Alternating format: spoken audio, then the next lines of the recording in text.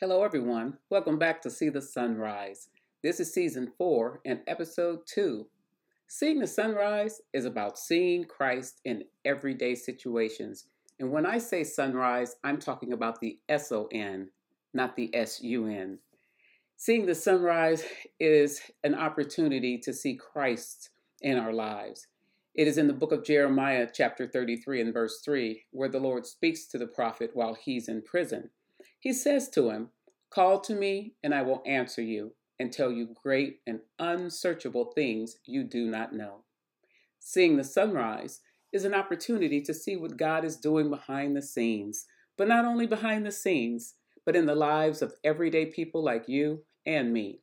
From the pulpit to the pew, we all have had various challenges and experiences that bring us to a need for Christ in our lives. So this week, I want to talk about something that became heightened as the result of if you're from America and you watch the NFL and football, we saw that prayer played a significant role in many homes because of a severe injury we saw happen right in front of our eyes. So I thought I would just talk about prayer for a little bit. And I think it's really important that we understand how important prayer is. So, what exactly is prayer? We've heard it defined as a conversation with God, a plea, a relationship, but exactly what is it and why do we do it? And is it as effective as we'd like it to be? Well, that's a lot of questions that I too once needed answers. But I also found that there is an order to prayer, something I understood from Jesus' prayer to his Father, or the way he taught the disciples in Matthew chapter 6. Notice when Jesus began his prayer, he began with inclusivity. He said, "Our Father." The only way you can say "Our Father" is if he is your Father as well. He says "Our Father," recognizing that only those who believe in God can call him our Father. And when we call him our Father, he knows who we are and he recognizes where we are. If you are his child, then you ought to know where he lives. And he knows where we live, so why wouldn't we know where he lives?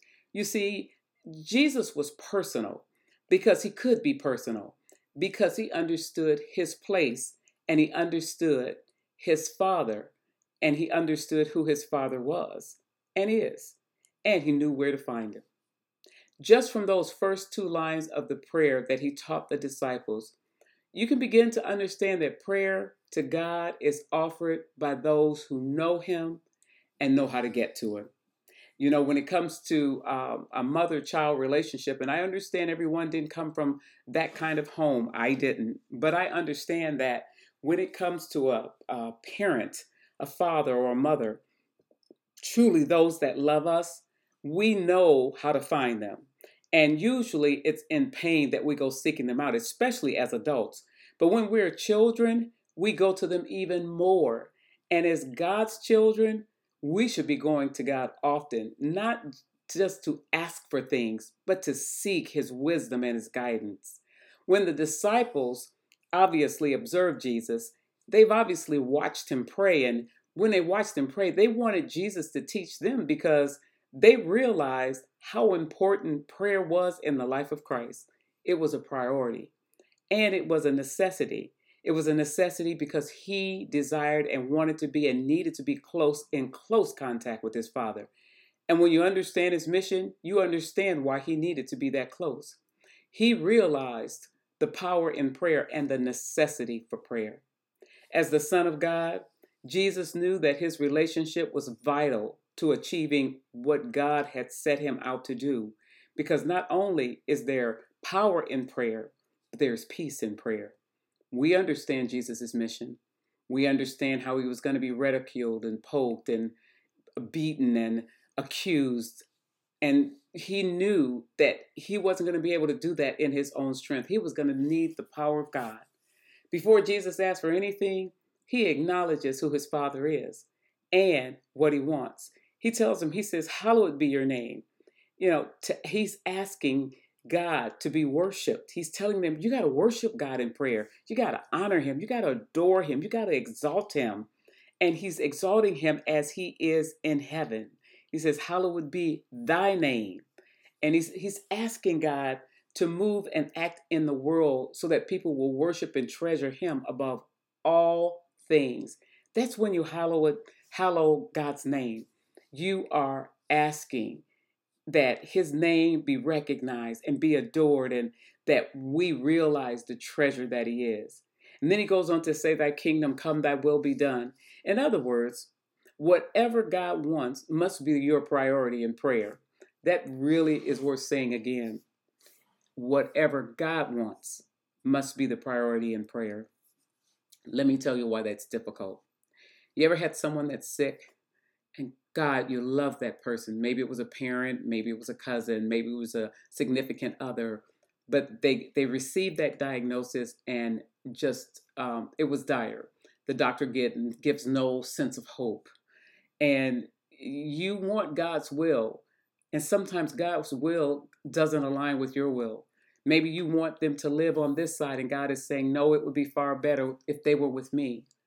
When you are saying, thy kingdom come, thy will be done, what you're saying is, God, what you want has to be first. That does not mean you can't say, God, it is my hope, my desire that they be with me. But thy will be done, thy kingdom come. You see, that right there would stop a lot of people from praying. Jesus doesn't ask for things that aren't needful. When he called the disciples, I don't recall any of them going to pack their bags before they followed him. No, there must have been something about Jesus, something so powerful that they dropped everything they had, those nets full of fish, they walked away and followed him. They literally put down their nets and followed after Jesus. In prayer, Jesus asked for forgiveness. Why? Jesus was sinless. But remember, he was teaching them how to pray.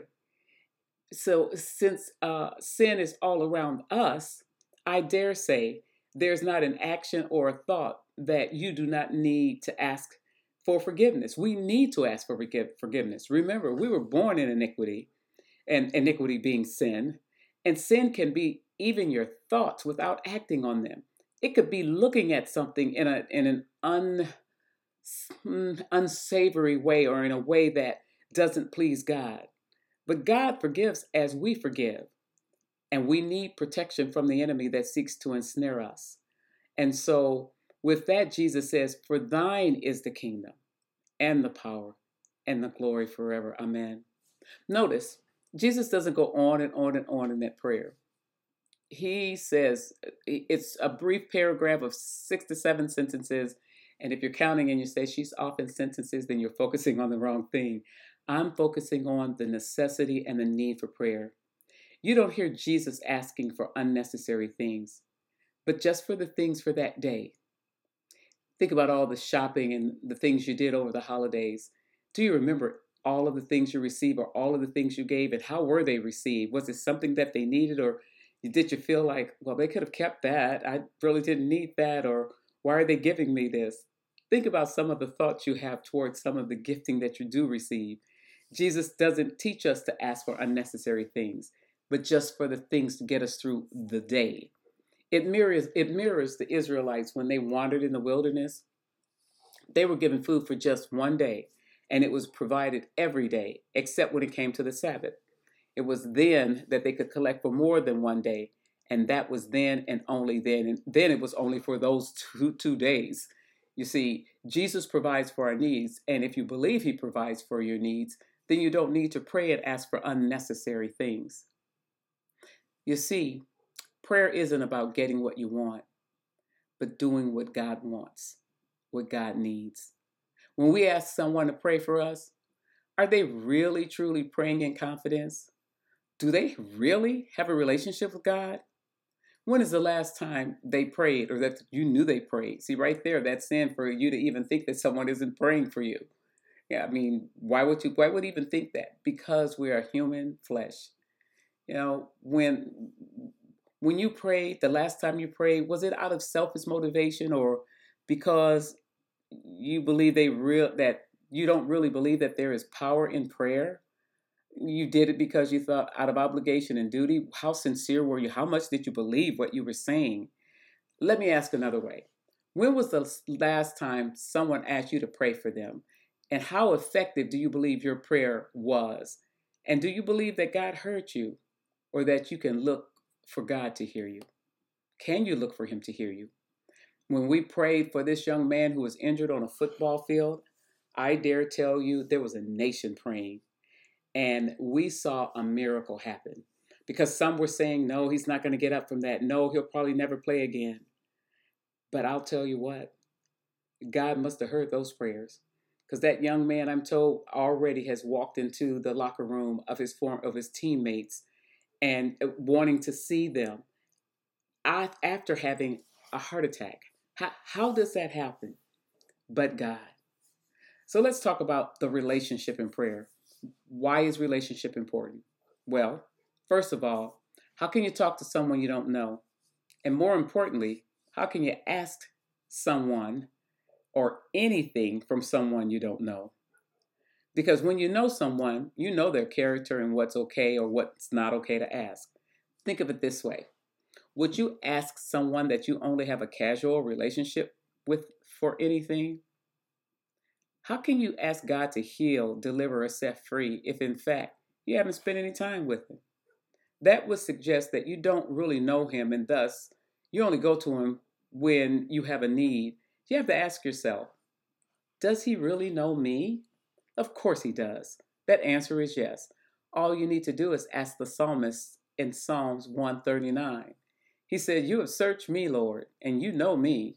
You know when I sit and when I rise. You perceive my thoughts from afar. You discern my going out and my lying down. You are familiar with all my ways. Before a word is on my tongue, you, Lord, know it completely. You hem me in behind and before, and you lay your hand upon me. See, this psalm is saying, God knows you. The question becomes, do you know Him? The psalmist says, such knowledge is too wonderful for me, too lofty for me to attain. He says, where can I go from you? From your spirit. Where can I flee from your presence? He said, if I go in heaven, you are there. If I make my bed in the depths, you are there. I think the King James Version said, in Sheol or hell, you are there. It says, if I rise on the wings of the dawn, if I settle on the far side of the sea, even there, your hand will guide me. Your hand will hold me fast. You know what that psalm is saying? You can be reassured that God is right there with you. You are not alone. That's why relationship is important.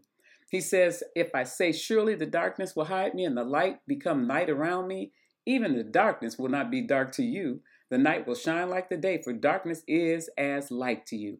For you created my inmost being. You knit me together in my mother's womb. Now, see, just like in prayer, where we say, hallowed be thy name, where we are adoring God and honoring God, the psalmist does the same thing. He says, I praise you because I'm fearfully and wonderfully made. See, he gives credit to the one who created him. He said, your works are wonderful, and I know that full well. He says, my frame's not hidden from you. When I was made in that secret place, when I was woven together in the depths of the earth, your eyes saw my unformed body. Think of what it would take for someone to understand all that about you. He says, all the days ordained for me were written in your book before one of them came to be.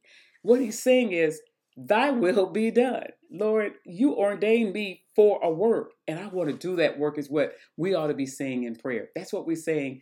Thy kingdom come, thy will be done. How precious to me are your thoughts, God. How vast is the sum of them. Were I to count them, they would outnumber the grains of sand.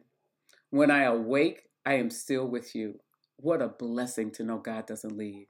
If only you, God, would slay the wicked away from me who are bloodthirsty. So you can ask God for stuff when He knows what He has put you here for and what He's placed you here for. When they speak evil about you, your adversaries misuse your name. Do I not hate those who hate you, Lord, and abhor those who are in rebellion against you? I have nothing but hatred for them. I count them my enemies.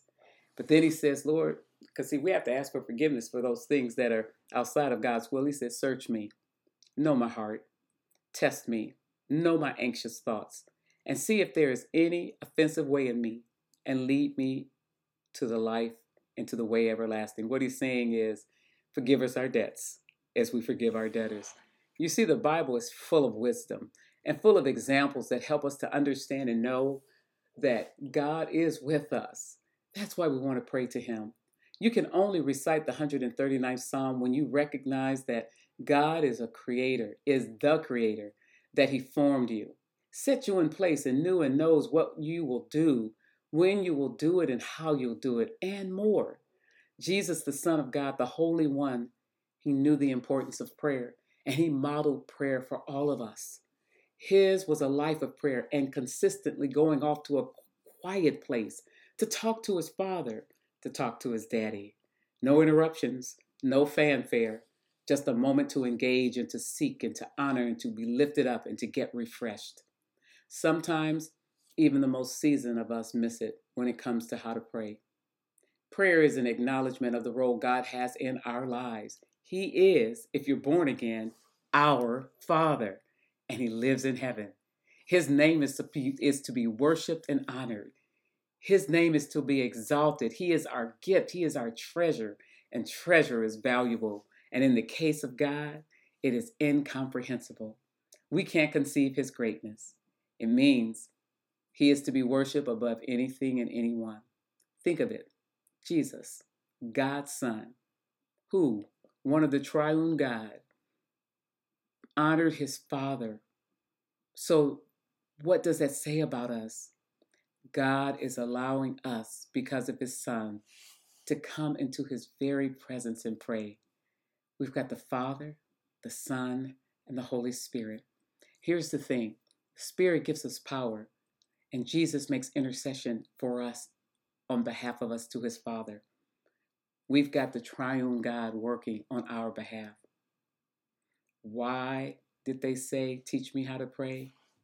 Because they wanted that close relationship with the Father, to be one with him, to grow in their relationship with him, to understand the needs that God has for us, his purpose that he established us. That's why we should pray. And that's why the disciples asked Jesus to teach them how to pray.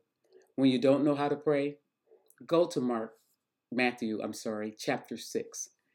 Just as he asked the disciples, or the disciples asked him, you too can ask him, Lord, teach me how to pray. And any specific request, you can say, teach me what to pray for. Because we know thine is the kingdom and the power and the glory forever and ever. Amen. This is See the Sunrise. We want you to see God in everyday situations. God bless you, brothers and sisters.